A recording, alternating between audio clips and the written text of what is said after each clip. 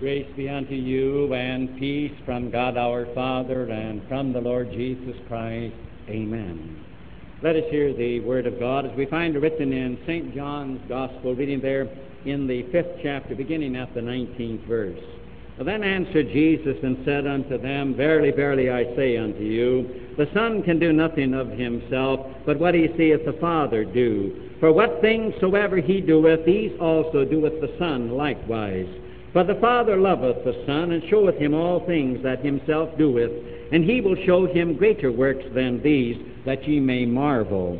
For as the Father raiseth up the dead, and quickeneth them, even so the Son quickeneth whom he will. For the Father judgeth no man, but hath committed all judgment unto the Son, that all men should honor the Son, even as they honor the Father. He that honoreth not the Son honoreth not the Father which hath sent him. Verily, verily, I say unto you, he that heareth my word and believeth on him that sent me hath everlasting life, and shall not come into condemnation, but is passed from death unto life. Verily, verily, I say unto you, the hour is coming, and now is, when the dead shall hear the voice of the Son of God, and they that hear shall live.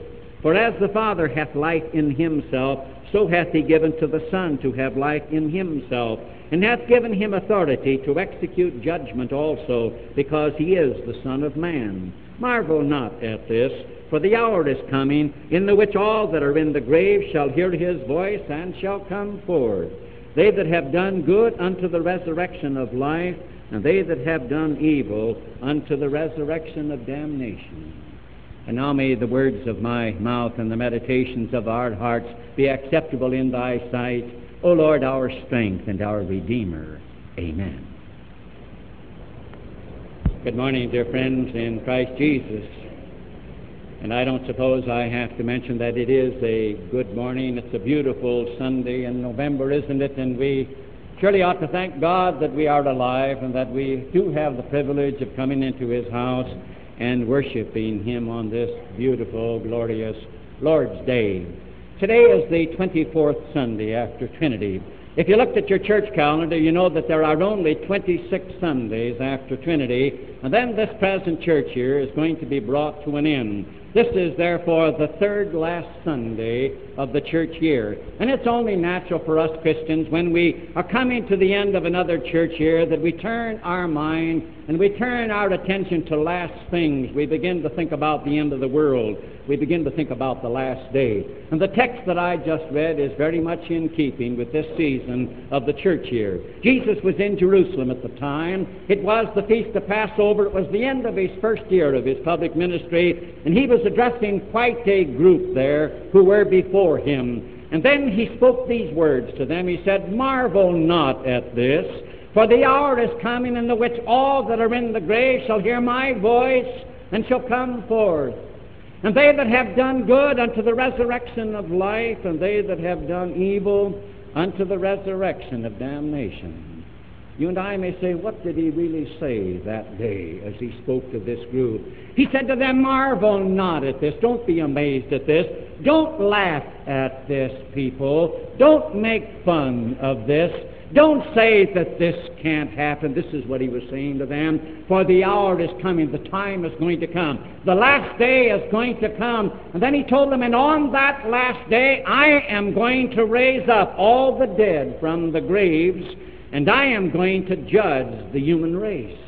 I am going to decide the eternal destiny of every human being. Don't laugh. Don't make fun of this. Don't say that it won't happen. Believe what I tell you, please. He pled with them, and today, on this third last Sunday of the church year, Jesus, speaking from his word, he says to you and me, will you please believe this? Will you please not marvel? Don't be astonished. Don't laugh at this. Please don't. Don't make fun of this. Don't say that this can't happen, because on the last day I am going to raise all the dead from the graves. And I am going to judge the entire human race.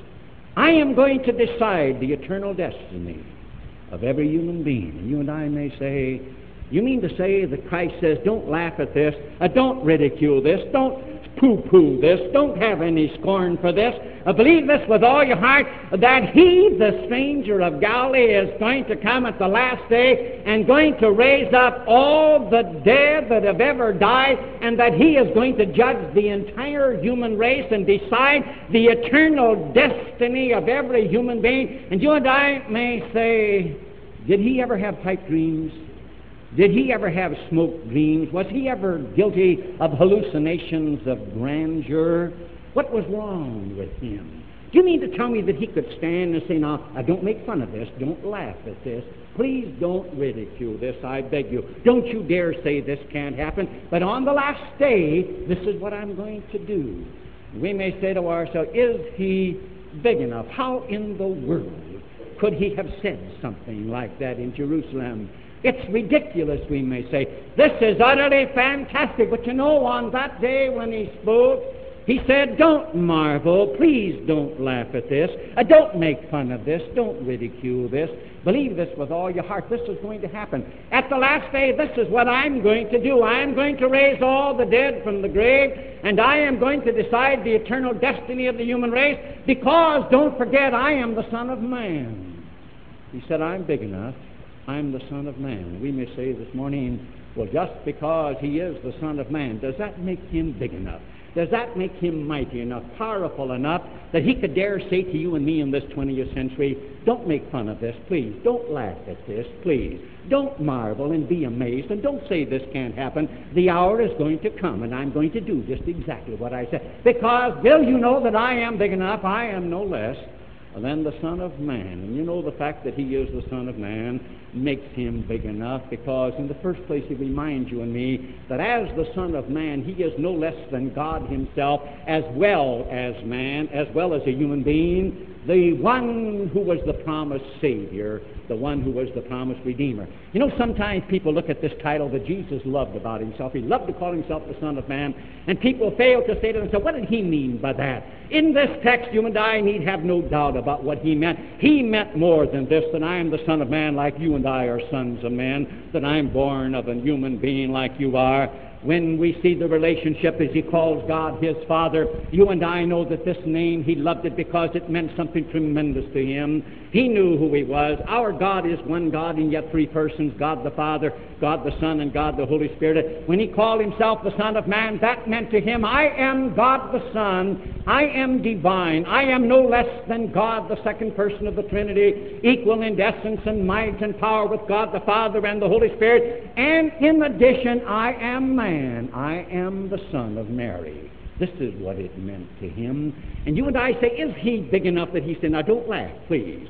Don't make fun of this. Will you please? The hour is going to come. And you and I may say, well, how could He be big enough? He said, I am the Son of Man. I am no less than God, even though you just see me as a human being. I am the promised Savior, the one to come. And He would remind you and me that Isaiah, 700 years before He came, said, unto us a child is born, He would be a human being. Unto us a son is given, and the government shall be upon His shoulder, and His name shall be called Wonderful Counselor, the Mighty God. He would remind you and me that it was prophesied that Messiah, the promised Savior, would be no less than God in human form as a human being. And therefore I am the Son of Man. I am God in man. I am the one. And I, as God on the cross, I came and I took your guilt and your punishment, and I bore it. I bore an eternity of hell for you and all men on the cross, and I could do it because I am no less than the Son of Man. And therefore He says to you and me this morning on this third last Sunday, don't laugh. Just don't ridicule. Don't snicker. Don't be sarcastic. The hour is coming. I am going to raise all the dead from the graves, and I am going to judge the human race. I am going to decide the eternal destiny of every human being. Don't laugh. I am big enough. I am God, and I am the Savior, and I'm big enough because I provided deliverance from hell and the assurance of eternal life for all men.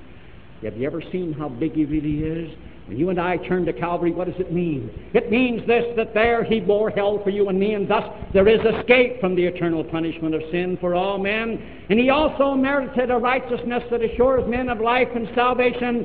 He who was big enough on the cross to deliver you and me and all men from the eternal punishment of sin, and to rescue us so that we may spend eternity with him in heaven. I believe that he is big enough that when he said that day in Jerusalem, please don't marvel at this. Don't laugh, please. Just hold your snicker. Just hold your ridicule. Just a moment, will you? I don't say this can't be done. I am big enough. I am no less than the Son of Man. And when you and I can see him big enough and say, this is it, we ought to say, when he calls to you and he believes this, don't laugh. Well, see, I'm not going to laugh. I'm going to believe this, and when we determine to believe it, then we are going to determine not to laugh and make fun of this Christ of the cross that your parents and mine taught us about, and that we're not going to ridicule it, and we're not going to say, well, that's just a little fairy tale, a fantastic fairy tale that our parents taught us. Calvary, fantastic. Jesus reminded us here, he said, you haven't seen anything yet. You're going to say greater works than what you've seen. You and I, in this sophisticated age, we may say, who wants to believe in the Christ of the cross that our moms and our dads told us about? And today we're seeing young people who are again turning and repudiating him and are saying, again, we are the enlightened, intelligent 20th century. Isn't it rather tragic that somehow or other some people equate intellectualism with a repudiation of Christ and Calvary, that if you're going to be educated, if you're going to be sophisticated, if you're going to belong to the intelligentsia, then you've got to trample underfoot Christ and the cross. Rather tragic, isn't it? Oh, I know the college professor that told the girl when she came to him and said, you upset my faith. And he said, well, we don't answer those questions in religion. You'll just outgrow them. Intellectualism to be equated with atheism. To say, oh, in this enlightened century. And yet, what's wrong with this age, young friends? What are individuals and young people seeking when they're thrown all kinds of morality to the side and living in immorality, when they're saying this is what you've got to smoke pot, you've got to have dope pills, you've got to take acid? You know what's wrong? They are seeking an answer to a guilt problem, to a sense of guilt. And may I say, young friends, there is only one answer to the guilt problem that has ever come into the world, and that's Calvary in Christ. There is no way to get rid of a sense of guilt. You don't do it by kicking over the traces and say, I'll kill my conscience. You don't do it by saying, I'll get rid of a sense of guilt within my own heart. I'll get rid of it because I'll take a trip, because I'll have smoke dreams. I'll have pipe dreams. The only answer to guilt. And when we look at our enlightened, intellectual 20th century, and we say that the thing that is growing by leaps and bounds, the nervous breakdowns, the emotional upsets, why? Because Jesus says, don't laugh at what Pop and Mom taught you. Don't say that it's a fantastic fairy tale. You haven't seen anything yet. Don't laugh. You're going to see something greater at the last day. I'm going to raise up all the dead, and I'm going to decide the eternal destiny of the human race. That you and I today may say, I'm not going to laugh at the Christ that I've been taught. And how many young friends today have desecrated him, then escaped the tragedy of standing before him someday, whom you and I have repudiated. When he stood in Jerusalem that day, oh, he had the verilies. There was a sense of urgency, and he said, don't marvel at this. Don't be amazed. Don't laugh, please. Don't snicker. Don't be sarcastic. Don't make fun of this. Don't make, because the hour is going to come. That last day is going to come. And when it comes, I, the Son of Man, I'm going to raise every dead body from the grave, and I am going to judge the human race. I'm the Son of Man. You and I may say, well, suppose he is the Son of Man. Does that make him big enough? And in the second place, he reminds me, oh yes, because as the Son of Man, he reminds us he is no less than God the Son, even though a human being. He is the one who conquered the grave.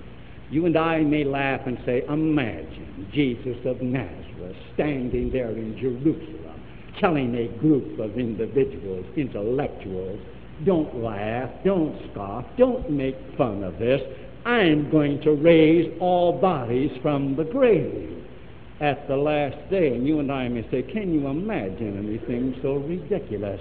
But he would say, but would you just remember that I am the Son of Man, I am God, and that I have already conquered the grave? The gospel lesson for today reminds us that the man's name was Jairus, as we see in another account that came to Jesus, and my daughter is dead. Little 12-year-old girl, will you come and raise her? And Jesus said yes. And he went into that home and he raised her from the dead. And you and I may say, well, now, that's a nice little fairy tale. That's kind of fantastic. And then we may say, but we also read an account that he was coming to the little village of Nain, and I stood on the road, and the little village is still there. It's something to see. Now, they were carrying a young man on the stretcher.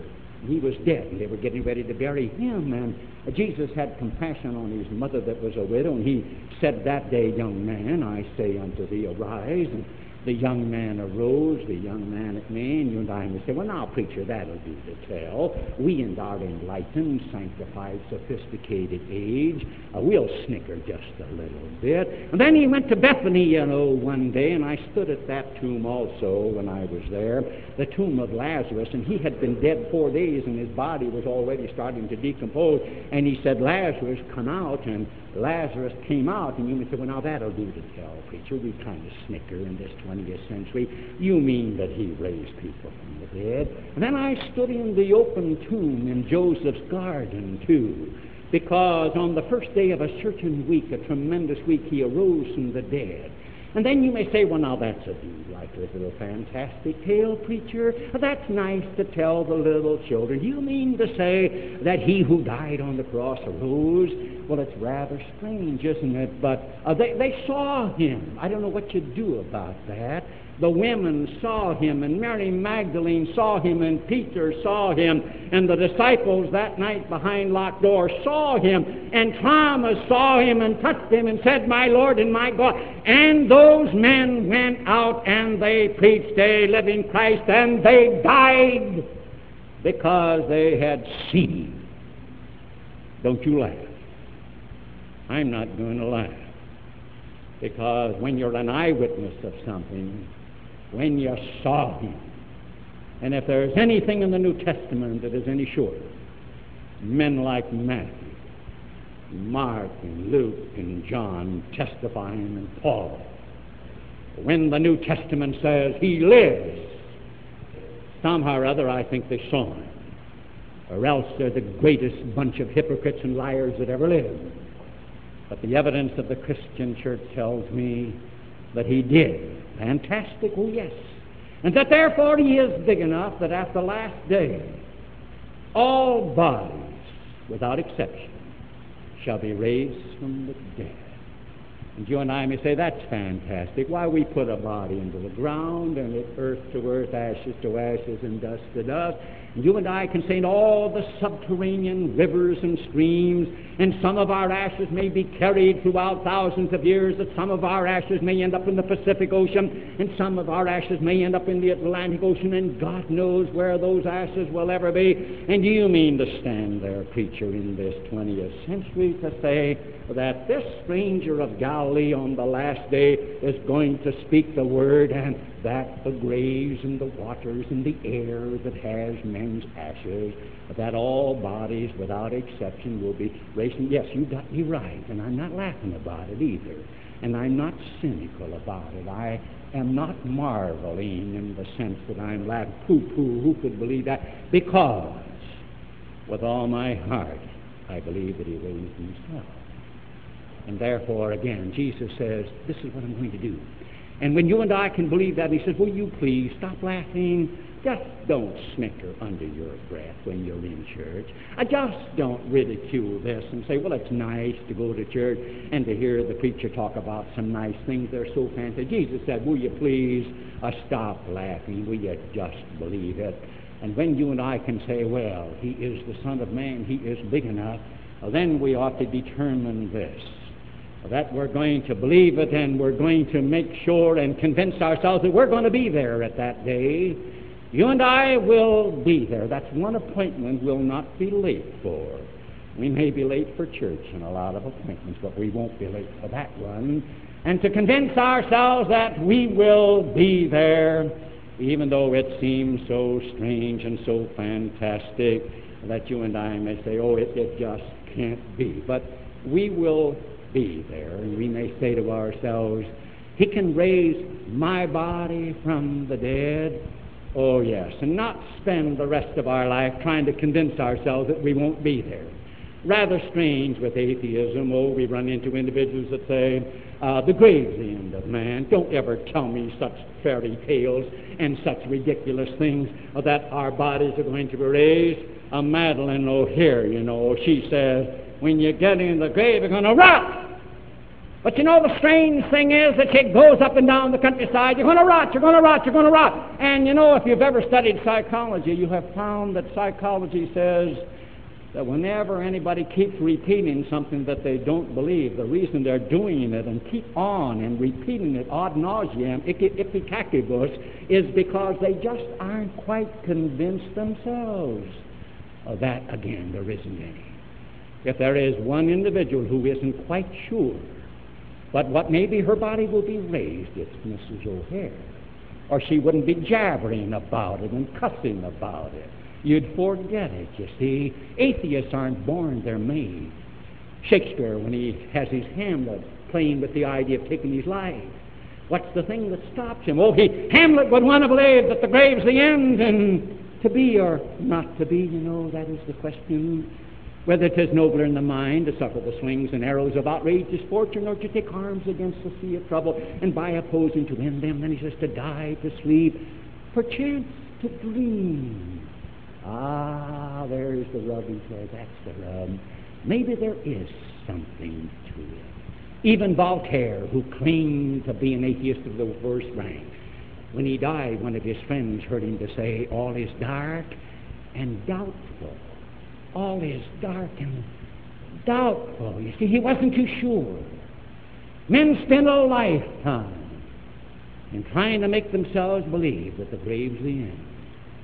And you never get quite convinced.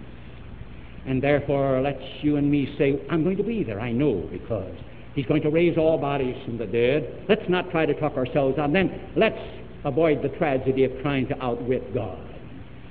Some people try to outwit God. Some try to do it. You see, some say, well, I'll do something with my body so that He won't be able to raise it. Cremation, you see, didn't have its origin in the Christian church. When I mention cremation, just bear in mind, I'm not condemning it.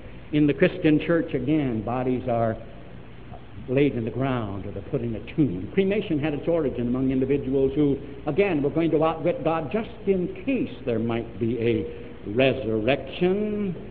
And therefore, again, to cremate their bodies. Now, again, there's nothing in the Word of God that says there's anything sinful per se about it. But if we're ever going to have our bodies cremated, let it not be this, that we're trying to outwit God, or that maybe He won't be able to bring our bodies from the ground or the dust, because He will. He will, regardless of what we do. Let's not try to outwit Him. Jesus says, don't laugh.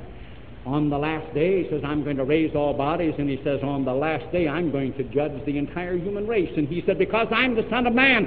And as the Son of Man, that makes Him big enough, because also, as the Son of Man, He's not only God and not only man, but He's also the one to whom God has given His Father the authority to be the judge and to determine the eternal destiny. He told them that day, He says, my Father has entrusted me with the authority to judge the human race.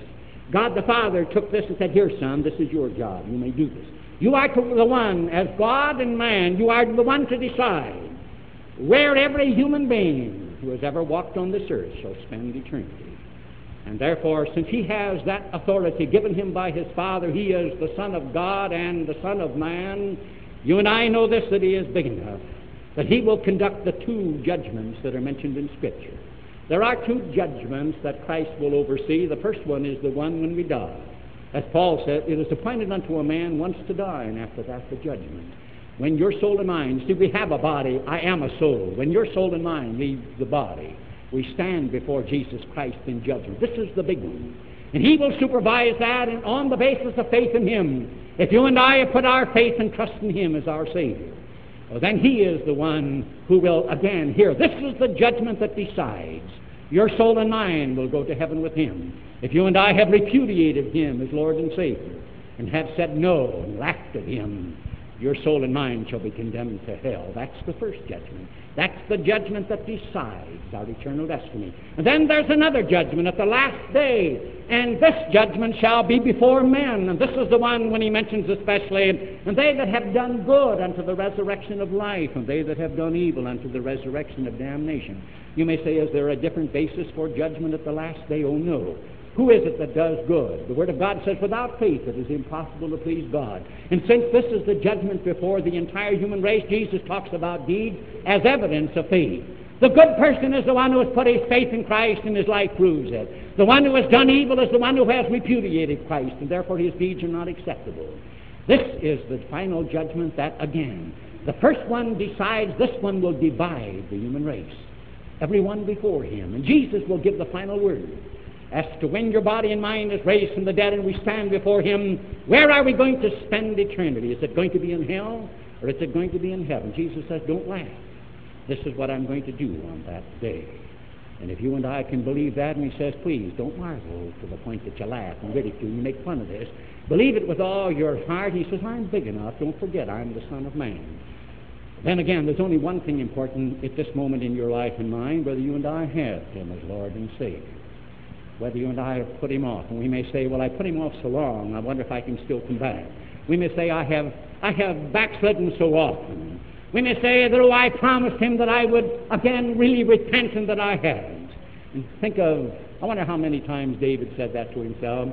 When he was up on the roof that night, you know, and he saw Bathsheba, and she was a beautiful woman as he saw her taking a bath, and he had her come over, and they sinned together. I'm sure when he went to bed that night, he said to God, I'm sorry. But the next day, he saw her again, and probably that night again, he said, I'm sorry. But they cohabited, didn't they? And when he knew that she was going to have a trial, I'm sure that he told God he was sorry, and he wanted to quit, but he didn't quit. And then again, to bring her husband home, he got in drunk, and I'm sure he told God, I'm sorry to get him drunk, but I got to blame this baby on him. And that didn't work. I'm sure David every night told God he was sorry, but he went on. And then when he had to have her husband killed, Uriah, had him killed, I'm sure that he said to God, God, I'm sorry I had to put him to death, but I just had to, and it went on. But finally, when Nathan brought him to his senses, in spite of the number of times that he had said he was sorry and he wasn't sorry enough to quit, he did finally turn, creating me a clean heart, O God, didn't he?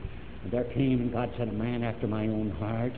And if, again, the greatness of our sins say to us, I can't embrace Jesus Christ today. Oh, there's Saul of Tarsus, or, again, Paul as we know him. He said, I'm the greatest sinner that ever lived. Therefore, I don't know what your sins are, but they aren't as big as mine. And he'd say, God forgave me. When we stand this morning and we say, forgive me, and we embrace Jesus Christ, then we have this joy, the joy of knowing that when our bodies are raised, that again we shall have eternal life, that the judgment will not be one of damnation, but it will be one of life and salvation, and nothing else matters. I look out in this world, this 20th century, and isn't it strange, the hot place, the hot spot in the world is the Middle East, and that means Palestine. I wonder when Jesus says, don't laugh at me, we are not, don't please, simply ridicule and just snicker under your breath when I tell you that at the last day there's going to be one, and that I'm going to raise the dead and I'm going to judge the entire human race. I wonder, in view of this last day, why the hot spot seems to be the Middle East and Jerusalem. Why isn't it Hong Kong, and why isn't it in Europe, or why isn't it over here, or why is it in the Far East, or why Palestine? I wonder if it isn't this. Calvary is there in the cross. I wonder if Jesus Christ isn't saying to this 20th century, take a long, long look, human race. This is your last look. Look to the cross. The whole world is looking to Jerusalem, to the cross. And I'm wondering if the Son of Man isn't saying, when you stand before me, I'm going to say, I gave you a last chance. I converged the view of the world on my cross. What'd you do? I wonder if this isn't the last hope that he providentially is having literally the whole human world to turn to Jerusalem, because his cross, Calvary, is there. And he's saying, The hour is coming. Don't laugh. Don't snicker. Don't make fun of me. Take a long, last look. I wonder if he isn't saying to you and me, behold a stranger at the door. He gently knocks, has knocked before, has waited long, is waiting still. You treat no other friend so ill. And will he prove a friend indeed? He will, the very friend you need. The friend of sinners, yes, 'tis he with garments dyed on Calvary. Admit him lest his anger burn, and he departing ere return. Admit him o'er the hours at hand. You'll at his door rejected stand. On this third last Sunday, Jesus says, don't laugh at me. Don't snicker. Don't make fun. Just believe in me. And then everything will be all right, because the hour is coming. Amen. The peace of God, which passeth all human understanding, keep and unite your hearts and minds in Christ Jesus unto life everlasting.